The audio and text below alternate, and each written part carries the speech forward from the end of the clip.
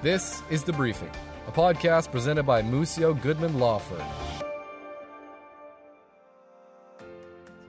So ICBC put in a series of different changes April 1, 2019. They've capped out minor injury claims at $5,500 for pain and suffering. They've set up all these protocols whereby there has to be quick and efficient return of information from doctors. So the system itself is difficult to follow because of the short timelines and the low monetary reimbursement by ICBC to these doctors. So the end result is a lot of doctors in my practice, and we have thousands of clients, we're finding that a lot of family doctors won't touch these ICBC claims because of the increased rigor of dealing with the process.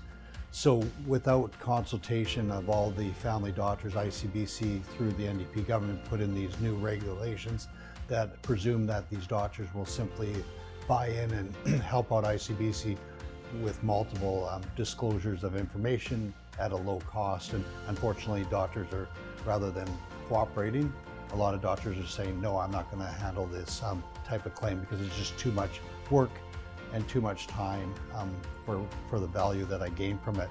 So unfortunately, we're finding that a lot of family doctors and primary care physicians simply are trying to walk away from this type of injury claims.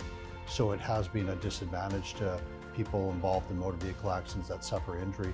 And I don't believe that was the stated intention of the legislation, but nonetheless, it is the reality of the situation, and it's becoming a significant problem for many injured people in the province of British Columbia.